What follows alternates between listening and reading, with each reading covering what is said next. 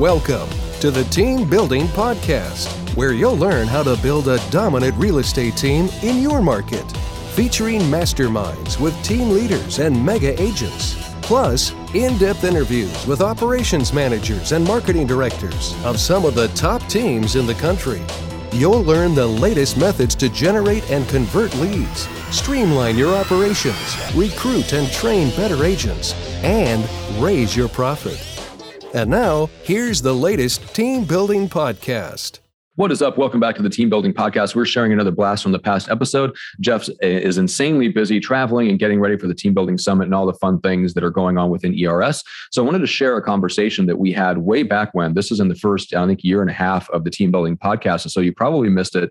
But we're talking about Jeff's biggest mistakes over the previous 10 years. And I'm always fascinated by people that are really successful in what they would do differently, knowing what they know now, because there's a lot of mistakes that you can avoid just by listening to people who've been down the same road that you want to go down.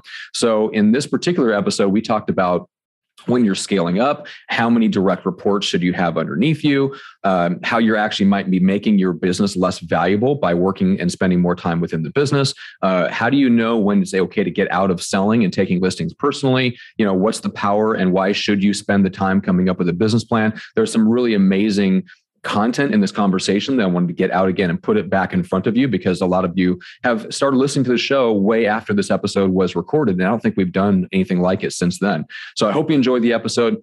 Make sure to go to the website and stay up to date on all the workshops and the events and the summit and all the stuff that we have going on that can really, really help you propel you forward in your team building and leadership career within real estate. And thanks so much, as always, for rating and reviewing the show. We appreciate it. We read every single one. So without further ado, let's jump into this blast from the past episode with Jeff. All right. Welcome, everybody, to the latest edition of the Team Building Podcast. I am Matt Johnson. I've got Jeff Cohn with me, and it's just the two of us. We are sans guest today. So we're going to have a fun discussion. First of all, it's been a while, I think. It's been like 3 or 4 weeks since we've been on the podcast. Weeks, I miss you, man. Hey, Matt. What's going on, man? I'm super pumped. I think this is going to be a really fun topic. A lot of high D's, successful guys, successful realtors want to get on and brag about all the things they've done right. We thought it'd be interesting to get on today and humbly share all of the mistakes I've made, so everybody that's part of our live stream coaching product can interact together and network. And to me, that's one of the greatest values of being either coming to a workshop or coming on board with our live stream product, is having access to all those other agents going through all the same things that you guys are going through. And I know it's really important to our success coaches when people go through challenges, instead of us just answering the questions, we'll oftentimes pair them with another agent, maybe that has just overcome that same challenge. And so we'll put you in contact with the people that can answer your questions. We'll answer them as well the best we can, but sometimes it's nice to have somebody else that's going through the same thing. Yeah, agree. Which kind of leads us into one of the mistakes we wanted to talk about today, which was just, you went out and you mentioned that you started to go out and tour some of the offices of people around the country. But that wasn't where you started. You started by attempting to do that in your local market, and you got summarily bitch slapped, essentially, by the local agents. So tell me a little bit about that. Yeah, so I got licensed in 2006. I just graduated from college. I spent 2 years on a mission trip in Brazil. And then 3 years, I got an undergrad degree in business and graduated in 2006. And I got my license in November. And my goal was to be, the best individual agent that I could possibly be within 12 months. I needed to provide for my family, which at the time was my wife and a 1-year-old little girl. And so I started consuming as much content as I could, listening to podcasts, reading books, and networking with agents in my own market. And so my thought was, hey, I'm going to reach out to the top 10 agents. Everyone's going to be willing to have lunch with me. I'm going to pay for lunch, and I'm going to ask them questions about how they build their business. And so I picked the top 10 people that I thought I wanted to be like when I grew up and that were having a lot of success in real estate. I would say over half told me they wouldn't meet with me. And I was a brand new agent. There was no threat. 24-year-old kid, brand new on the street. Who am I? And half of them didn't have time for me. And then the ones that did, didn't have a lot of advice for me. And at the time, I took it as if they weren't being transparent, like they had something they were hiding. What I've discovered 10 years later is that they had nothing to offer. And I know that's harsh, but they're great individual agents. The ones that are still living are great individual agents. The ones who are still living. Well, now we know how Jeff built his team. He systematically eliminated the competition. And now we've proven for the people that have come out or have joined live stream, they are getting the results that we're getting. And just so the listeners know, to date, we're at over 600 unit sales, 120 million in volume, and $2.5 million in gross commission income. We expect to end the year over 800 sales, 150 million in volume, and about 3.5 million, making us the number one team at Berkshire Hathaway in the entire world. So we're having a lot of great results, but there's no magic pill. Like if people come out to the workshop, they're like, wow, I expected more. Like they're not disappointed, but they expected there was going to be like all these secrets that have never been discussed. And like you and I've talked about, really, it's just the accumulation of everything that's already out there spinning around. But there's so many messages from so many people. We've taken it all and packaged it together in a nice A to Z process of how somebody can scale their business to whatever level they choose to scale it to. Yeah, that's 100% true. Yeah, and so just getting back to the mistake. So going out and essentially you started off trying to like mastermind and network with people, and you by accident chose the wrong people. But you did get it right eventually. Now you started going around and touring offices around the country and stuff like that. So I mean, sounds like the biggest mistake on that was, number one, you chose the wrong people locally. And they didn't have anything of value to offer. And then it took you a little bit longer than you would have liked to figure out, hey, I need to go around and just start touring offices around the country. Yeah, I didn't know I could play as big as I'm playing today, Matt. I mean, when people say, did you ever think you'd be where you are? No, I never, ever believed I'd be where I was today. Now, what about the power of positive thinking? Right? So you have these moments as a kid, right? In an immature mind where you think you're going to be successful, whatever that successful picture is in your mind, maybe based on movies you've seen or people that you've associated with or people you know that are successful. I never thought I would be where I am today. But what I'm most excited about isn't necessarily the money I make, which I make great money. It's the power I have now to influence others because of a system that I've built, because of what we're providing from a value standpoint, not only in my residential real estate business, but in all these other businesses that I own. That to me is the highest level of success, where you can then empower others to be successful doing the exact same thing you did. And so to anyone listening, when I talk success, obviously money is a part of it. For whatever reason in our world, money is one of the ways we kind of track if someone's successful or not. There's a lot of other ways to be successful outside of money. But for me, I needed to provide for my family. I wanted to have nice things. I wanted to pay for college education. I give a lot of money charitably to my church and to other organizations. To me, that was important. But the highest level of success to me is empowering others to be able to achieve at a high level. And so I wanted to build a real estate team that was going to allow me to do it. My biggest mistake, Matt, was after not really finding the value from the agents in my own local market, I assumed the value didn't exist anywhere. So I decided to connect the dots of, there's no value here. It doesn't exist. No one has built this thing that I didn't even know I wanted to build a huge team. I just knew I wanted to sell a lot of houses and generate a lot of wealth for my family. And so my mistake was out there. You just didn't know. You basically stopped looking. I stopped looking. I assumed it wasn't there, right? So I went from 2007 having what I call informational interviews with top agents in my own local marketplace to 2011. And so from 7, 8, 9, 10, 11, about 5 years, I was an individual full-time agent. So unlike a lot of coaches in the industry, I'd say most, I sold real estate for 5 years at a high level. My last year, I was doing 80 transactions by myself. I had one transaction coordinator, no buyers agents or anything. I sold real estate full time. That was my job. I made a couple $100,000 a year towards the end. And we'll talk about some more mistakes that I made. But one of my biggest mistakes was that after my first year, I made $96,000 net in 2007. I should have spent a third of that income and visited the top 5 teams in the country. But I didn't know they existed. And one of the dysfunctions was I was working within a local brokerage. I had no exposure to national agents. I didn't know teams existed nationally. I didn't know who to reach out to. I wasn't part of a network that plugged me in.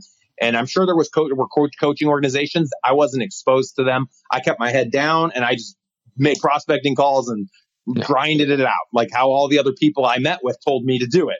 Mm-hmm. But I waited too long. I went 5 years with that. Had I gone 2 years, I knew enough to lead a team after 2 years. In 2009, I should have launched my team, and I waited till the end of 2011. So I was 3 years late. And obviously, I learned a lot, but I got to a point where I was unhappy because I was just doing that was the catalyst thing. Yep, that was the catalyst. So that can lead us to our next dysfunction, which was time. Yep. So one of the things Matt and I talked about before we jumped on this was I have this feeling that I put too much of my time and energy into my business. And if you read the book, Gary Keller wrote The One Thing. Matt and I both read it. It's a great book. If you haven't heard about it, he talks about how you want to what's the word, Matt? You want to have you don't need to necessarily put the same amount of time into everything to have it's not well-rounded your amounts of time. It's counterbalancing. Yes, exactly. So what that point that Gary's making is that a lot of people say to have a balanced life, you have to have the exact same amount of time in every category, which is not the case. My issue was I had all of my time and energy and focus. My entire being was being successful in my business. And I had like a really heightened level of desire because I was trying to care for this family I was responsible for. My wife was a stay-at-home mom, wasn't bringing in income. And now, to be honest with our audience, I didn't come from a situation where if I didn't provide, we were going to be on the streets. I mean, my worst case scenario, I joke about, was having to live in my parents' basement. But imagine how much your spouse would want to live in their in-laws' basement. So that still was like a worst case for me. I'm like, I'm not living in the freaking basement. But that was like my worst case. So I don't come from a world where I'm going to be on the streets if I don't make it. But I didn't want just an average life. I wanted to live life at its fullest and have the ability to do a lot of things. And so I had this heightened level of desire to be successful. So I sacrificed a lot of time, a lot of energy, a lot of resources to be successful. I'd say I worked 70 or 80 hours a week. I missed a lot of things when my kids were growing up. I missed time with my wife that I could have helped build our relationship. I missed nights putting the kids to bed. I mean, there were a lot of these little things that now when I look back, my kids are 12, 10, 8. When they were 6, 4, 2, or when they were 4, 2 baby, I was working. My whole world was work, and it wasn't really great quality time. And I was a kid. I mean, 26-year-old kid, 27-year-old kid. A lot of people don't get married till they're in their 30s, having babies in their late 30s. And I was experiencing all that at a very young age, which was part of the heightened sense of wanting to build a successful business. And it wasn't until 2011 where I was feeling the pain and really kind of having regrets that I missed out on some things that I said, you know what? I need to do this a different way. There's got to be a better way, because I did not want to spend the rest of my life. January 1st, it was January 1st of 2011. I had just made like $300,000, but I know exactly what I had to do. And a lot of you out there, this will resonate with you. If you made 50 grand or 500 grand, you knew what you have to do. You know now this year and next year, if you don't have a team and you're not leveraged, you know what you have to do it again. And it was like the heaviest weight I had ever felt when I woke up January 1st, 2011. I knew what I was going to have to sacrifice. I was fine working. I'm fine giving it all to work, but I knew what I was going to miss out on by doing that. And I thought to myself, I have to do this a different way. And that's when I decided to start researching real estate teams. And so our first step was joining a huge network through Boomtown. Now, it could be whatever network you want to join. We were at a local company, so there wasn't no network I could plug into nationally within my real estate brokerage. So I created a network through being part of Boomtown CRM. And I started visiting top teams within the Boomtown CRM all across the country. And some of you may have heard of like Amanda Howard, Hinton Dillard at the time. Hinton's now passed away. Chip Collins. I mean, the list goes on and on. I've met with tons of people all over the U.S. I've been over 100 offices now over the last 5 years. Yeah, but in that time was like 40 or 50. Yep. In that initial like 18 months, it was our whole life. Like me and one of my direct reports, our operations manager, Kevin, who's been with me the entire time as we built out the team. He and I just started visiting people. And we would fly into like Louisville, Kentucky and visit 6 offices in 2 days. And they would just be these like super intense action-packed trips. And what we learned and discovered very quickly is that the people that were performing at a really high level, and I'm not calling out the people who I actually named, they weren't doing anything special. Just like I had said, when you come into my workshop, what they were doing is they were being consistent. They were creating leads. They were training their agents. They were hiring slow and firing fast. They were having team huddles. They were empowering their agents with technology, like all these things that we all know. Yeah, of course, I already know that. But how many of us have a systematic approach to actually doing it? Yeah. Most of us don't. And Matt, you and I interview agents. This is our livelihood now. Most agents, 99%, have no system. If they say to me their goal next year is to sell 200 houses, I'll say, how are you going to do it? Grind it out. Yep. Grind it out, baby. Like there's no plan, man. That's not a business plan. And unfortunately, that was my business plan for 5 years. Yeah. So that was a huge dysfunction. Yeah, so you've been there before. Yep. I would say the next thing after that, one of the things I took away that I didn't fully understand when I was interviewing people in my own local market, I was expecting they were going to give me advice on how to generate leads. What everyone said to me, the number one pattern I saw in my interviews was that I should invest in residential real estate. So imagine it was 2006, 2007, right before the fall. And these agents had seen homes double, if not triple, in Omaha, which is a very traditional 3% appreciation a year. They saw homes double in 10 years. So their advice to me was, man, as soon as you can, start investing in residential real estate. I didn't want to know that. I didn't have the money at the time. I didn't know how to create that ability. But it's interesting now in retrospect, looking back at 2007, 2008, 2009, had I taken a third of my income and bought 10 houses or 15 houses, those homes today are double the value in our market. I could have bought them crazy low, and now we're in this super heightened seller's market in 2017. So it's all hindsight. But now I own a business. We've bought 30 doors this year that we're holding. We've bought 20 doors that we're flipping. And I have an acquisition business that I own because I understand it now. I'm still young enough that on a 20-year note at 55 years old, all the rentals I'm acquiring today will be paid off. So at 55 with 100 houses, you guys do the math at $1,000 a month cash flow. It ends up being over $1 million a year. So I'm very intentional now about investing in residential real estate. One of my mistakes was that I didn't heed that advice sooner. What I did do right was, instead of investing in residential real estate, I invested in my real estate team. Right. So a lot of my disposable income went into me building the team and failing forward all over the place. Hundreds of thousands of dollars of failure. But if you can choose to learn from those failed lessons, that is a lesson in and of itself and worth every penny lost. So every time I spent money on a lead source and it didn't make me money. Really what happened is you built you spent the money. Well, spent is a bad word. You invested the money to figure out the best system to generate leads for your team. The team is now the flywheel that gives you the spins off hundreds of thousands of dollars of cash that now you put into the investing side. So you're just, you could have done it a little bit differently. You could have gotten into investing sooner, but if it took away from you figuring out the lead generation system for your team, then I don't know if I'd trade that off. I know. I agree. There were things I invested in, though, in all fairness, that didn't play. Like, I've never made money in the stock market. I don't know if I've invested with the wrong people, but I continually lose, and I always contribute. Like last year, I think I put $70,000 into my SEP IRA, 65,000, whatever the limit was, and I still haven't done great. And everyone's like, "Oh, the market's up right now; it's doing great." Yeah, not my stuff. I invested in like Greek shipping companies, and all of that is based on like oil costs. If oil costs are high, then the shipping companies make a ton of money, and I still haven't made my money on that. Point being, invest in stuff you understand. I own ships literally in Greece, like $1 billion ships in Greece. Tiny little percentages. Yeah. I own like 3 steel panels on the side. Exactly.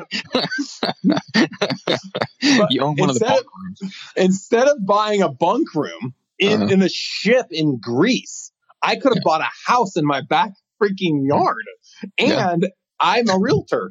So I see the deals. I mean, I've represented probably over 100 purchases with investors. I could have bought all those houses myself. It's insane, man, that like agents would like, why would you invest in the stock market or anything else if you're a residential realtor? How do you invest it into something that doesn't require you going out and doing something? So that flywheel, I still have to go in the office and flip that wheel, and I do trainings and I do team meetings, and I'm holding everyone accountable, and I'm providing a lot of oversight as the CEO. When you buy a residential home that's managed by someone else, you never think about anything. You give them approval to fix stuff, and they worry about the tenants. They pick up the money.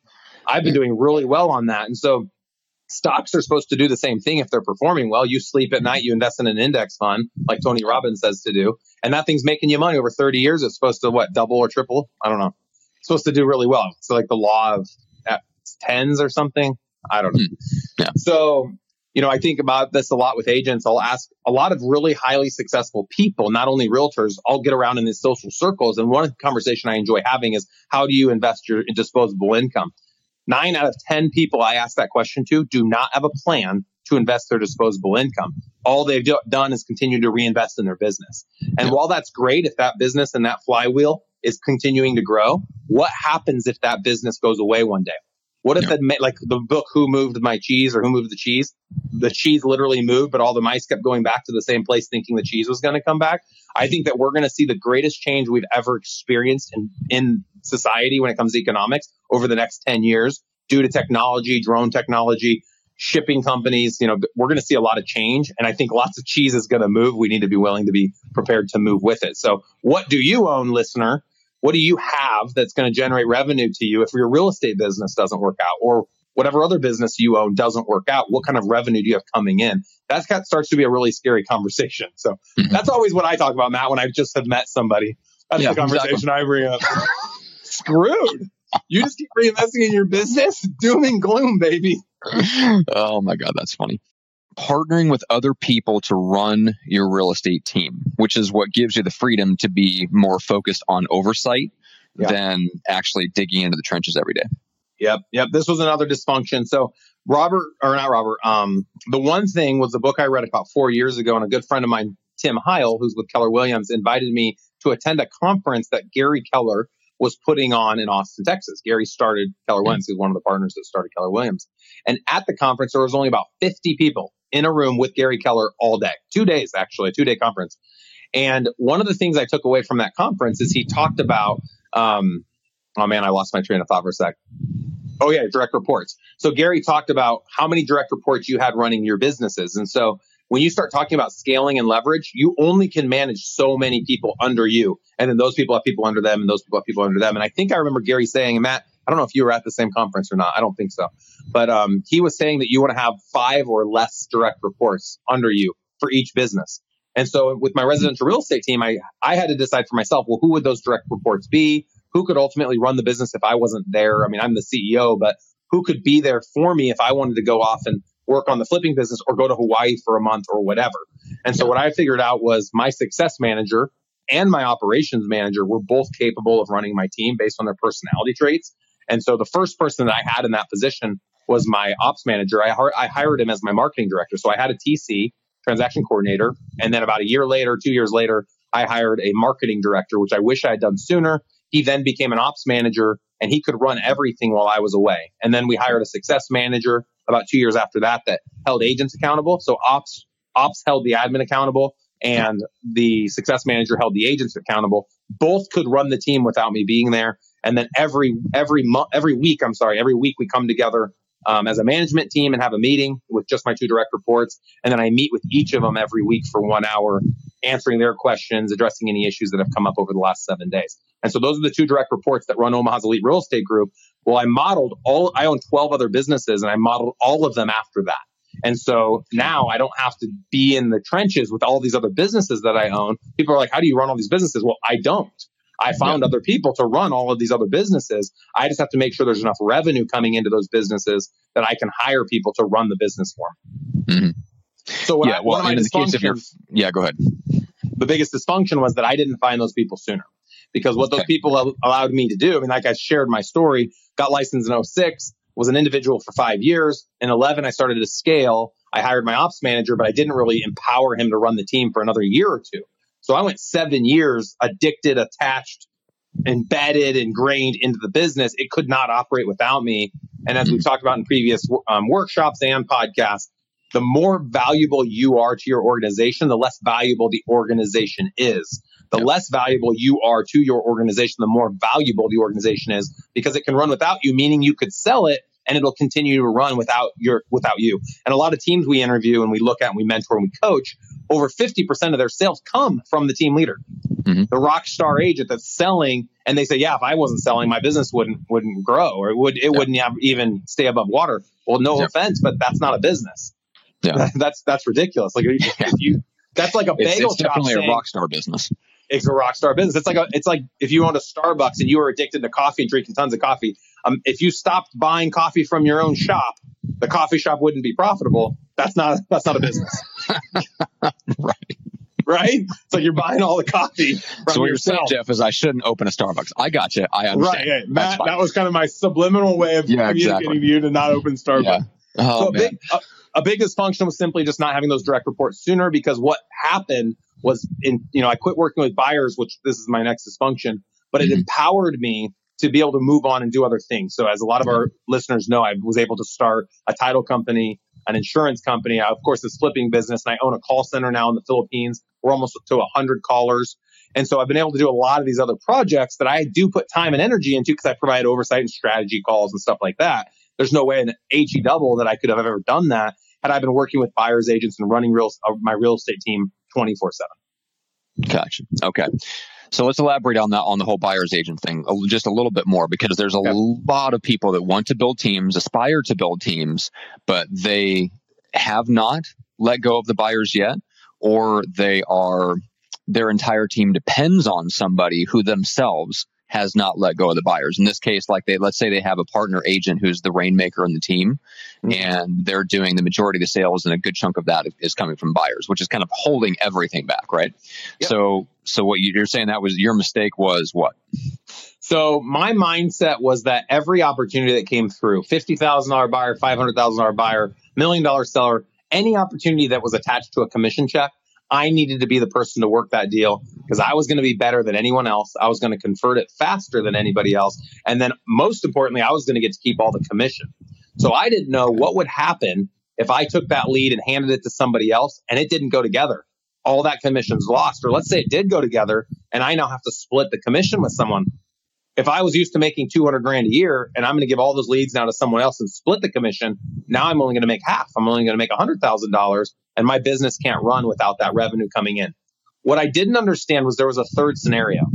And the third scenario at the time when I stopped working with buyers was, what if I quit working with buyers and I redeploy all of that time and energy to sellers?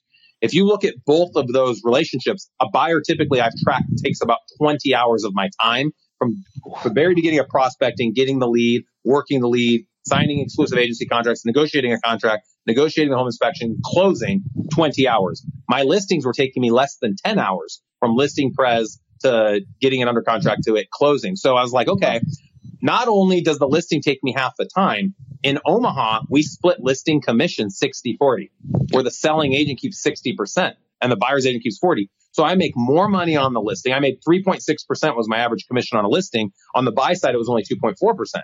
So I make more money in half the time. So what if in 2011, when we launched our team, I said to myself, what if all the people I hired, I only let them work buyers and I was the only one that could work sellers? And every buyer lead I gave them, they owe me 50%. And every seller lead they gave me, I pay them 50%. Because even if I give them 50%, I'm still working half the time. It nets, and I make more because it's a listing. There's more commission on a listing. So net, I'll make more working with their sellers and them working with my buyers. And so that's what I did. So in 2011, 2012, 2013, I just worked sellers, and I let all the agents on my team focus on buyers, and they could not list. And I found in 2013, 2014, I started to believe again in this mentality of, okay, well, what if I didn't work sellers at all? What if I turned the sellers over to the agents, let them work both sides, and I focused on other businesses? I focused on lead gen. I focused on accountability. I focused on workshops. I focused on all these other businesses. Could I make more money? And that was actually the biggest risk I ever took, because at the time, I was making about $550,000 a year net. About 330 of it was my listings, and about 200 was my real estate team. And so when I made the change, I thought, okay, in 2014, if I don't work sellers or buyers altogether, I get out of the selling side and I just focus on building out my business entities. Can I net 550 again? And I took a $75,000 hit. I made about $475,000 when I quit selling, which to me was a huge win to never have to work with a client, exit the real estate business, and still make $475,000. But what was fascinating to me is what happened the next year. I netted over $1 million for the first time in 2015. So I doubled in 12 months, because instead of deploying my time into listing lead generation and facilitating the process of selling a listing, I dedicated my time into helping other people do that very same thing. Help them dedicate their time into listing houses, dedicate their time into working with buyers, dedicate their time into prospecting. I held them accountable, and I built the wheel that accomplished that. And I was able to go over to $1 million. And now I've continued to grow ever since then. I've never made less money the year before. I've never made less money than the year before. And so I continue to scale my business today. And I look back 10 years later and I think to myself, well, what would have happened if I never worked a buyer?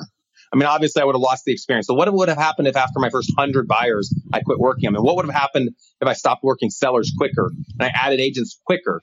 And I think that everyone should sell. You should sell at least 100 houses before you think you're going to lead other people.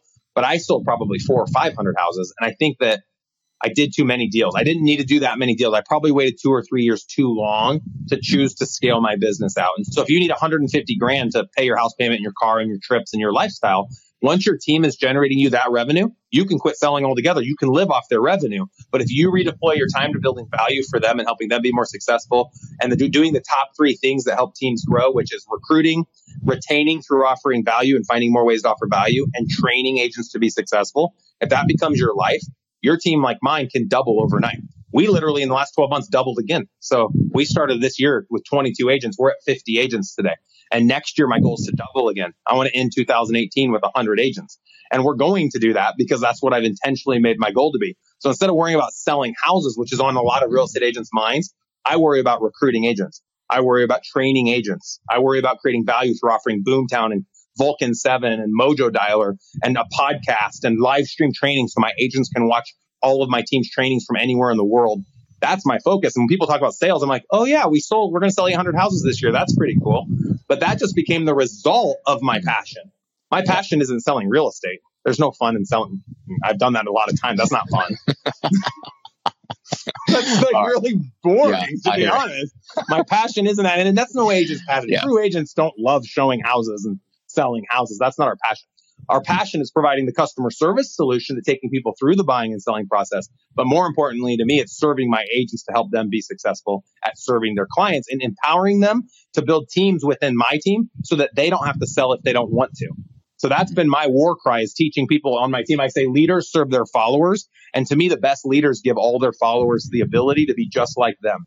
And if you want to help agents be just like you, and you've exited the day-to-day sales, which is a very, very small percentage of agents in the country, I never dreamed of being at this level before. I'm so grateful and fortunate to be a part of this process and this network. Thank you for this opportunity. Those are the words that I'm looking for from the people that I lead, not only on my team in Omaha, but agents across the entire country.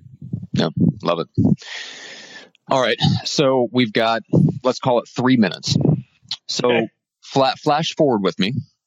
Okay. You and I are having this same conversation on a podcast 5 years from now. Now, granted, it's in virtual reality and both of us are much better looking. How could that ever be? Yeah. So 5 years from now, you're looking back going, okay, here was the mistake I made in 2017, 2018. What do you think you would say 5 years from now? Wow. You got me on this one. This will be a good one. Because honestly, anyone in my position is constantly thinking about where are they making their mistakes? Where's their misstep? Mm-hmm. I can share with you some of the areas where I think there might be mistakes and I'm paying attention. Okay. One is, am I continuing to offer the right value to my agents? So I bragged about how we empower them to build teams. And 5 years from now, do all of those teams leave my team because I'm not giving them enough value? So in hindsight, in 5 years, I'll say, well, helping them build teams was a mistake. But the true mistake I know wasn't helping them build teams, because I have that belief in me that leaders serve followers and give them the ability to be just like them. Extreme accountability, extreme ownership would say my mistake was I didn't give them enough value to stay with me. Anytime an agent leaves you, anytime a spouse leaves you, this is going to get real. Anytime you lose a relationship with your kids, with your friends, anytime something leaves your life, it's because you aren't offering value to that relationship. When an agent doesn't show up at my dialogue training, it's 100% my fault that when they went to the last one, they didn't get value out of it. So even this podcast today, I think this might have been someone's first time watching. I have to bring everything I have to offer to the world right now in this moment, because someone will never come back if they come to this today and say, oh, Matt and Jeff are, they're slackers. They suck. They're full of crap. They're too egotistical, whatever their judgment is on us. And so I am very cognizant to be present in every moment. So one thing would be, what's the landscape of my team look like? Am I moving the right direction to keep up with what the market demands are from our client perspective? Also with the coaching organization that I'm now a part of, am I scaling that fast enough? Am I offering the right value? Are the trainings high enough value that people are going to want to stay on board with live stream? Am I offering enough content? Those are kind of the things. So it's an interesting question that you asked, and I liked answering it publicly and being transparent about it. I'm going to take some of the credit for that journey. Obviously, they were the ones that chose to do it, but our knowledge had a positive impact on them. So, right, draw some satisfaction from that. Yep, I get that. Okay, all right. So let's finish with this. So we talked a little bit about all the stuff that you have going on, with Elite Real Estate Systems at the top of the show. So we don't want to recap that, but go to eliterealestatesystems.com just to get kind of the overview of everything. And you can find out, different links from there. If you want to go direct to the workshop page, it's jeffsworkshop.com. And that's how you kind of keep up on the latest dates and all the information on there. And there's an overview video. So if you're curious about how that works, you can do that.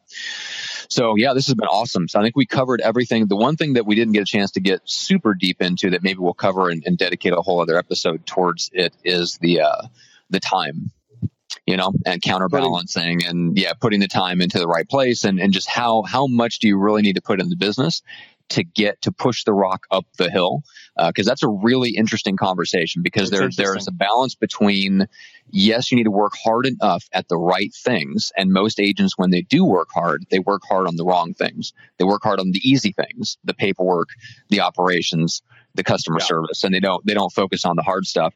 But I do think you're right. If you really are good at following the one thing, and you're really good at putting the right amount of time and effort into the one thing that pulls everything else forward, I think you can have a much more balanced life while you build a business. I absolutely think you're correct on that. And I think about the other areas of my life where I have struggled. I've struggled with my body. I haven't put enough time and energy in my mind towards my physical body. And there's a lot of examples like that with your personal relationships, with your spiritual well-being. I mean, there's a lot of different areas you can think about, but don't think you need to spend as much time on those things as maybe you spend on your business to make them successful. For those that haven't read The One Thing, just spend enough time to be successful at it. And it comes back to Tim Ferriss's 4-Hour Work Week, where he talks about how oftentimes 20% of people's output gets them 80% of the return. So if you look at a realtor's time, it's 20% of the activities that they do that are actually driving income to them. And so be cognizant in your other areas of your life, what is actually giving you the result, and be realistic and honest with yourself as you analyze, as you self-actualize. And I think the biggest mistake people make is that they're not honest with themselves. Maybe they don't even have the ability to self-actualize when it comes to how they're treating their relationships, or how they're treating their bodies, or their spirituality, or spiritual well-being, or their businesses. And when you talk to an agent that doesn't have a business plan but says they want to sell 200 houses, they're being mentally weak. And someone needs to challenge them and say, you are choosing to not scale your business by not creating a business plan. And that's what I want to share with anyone listening today. The result that you are expecting needs to have an inspection element. And if you can't inspect a day-to-day, weekly goal, monthly goal, and you don't have an action plan set, you will not obtain the result.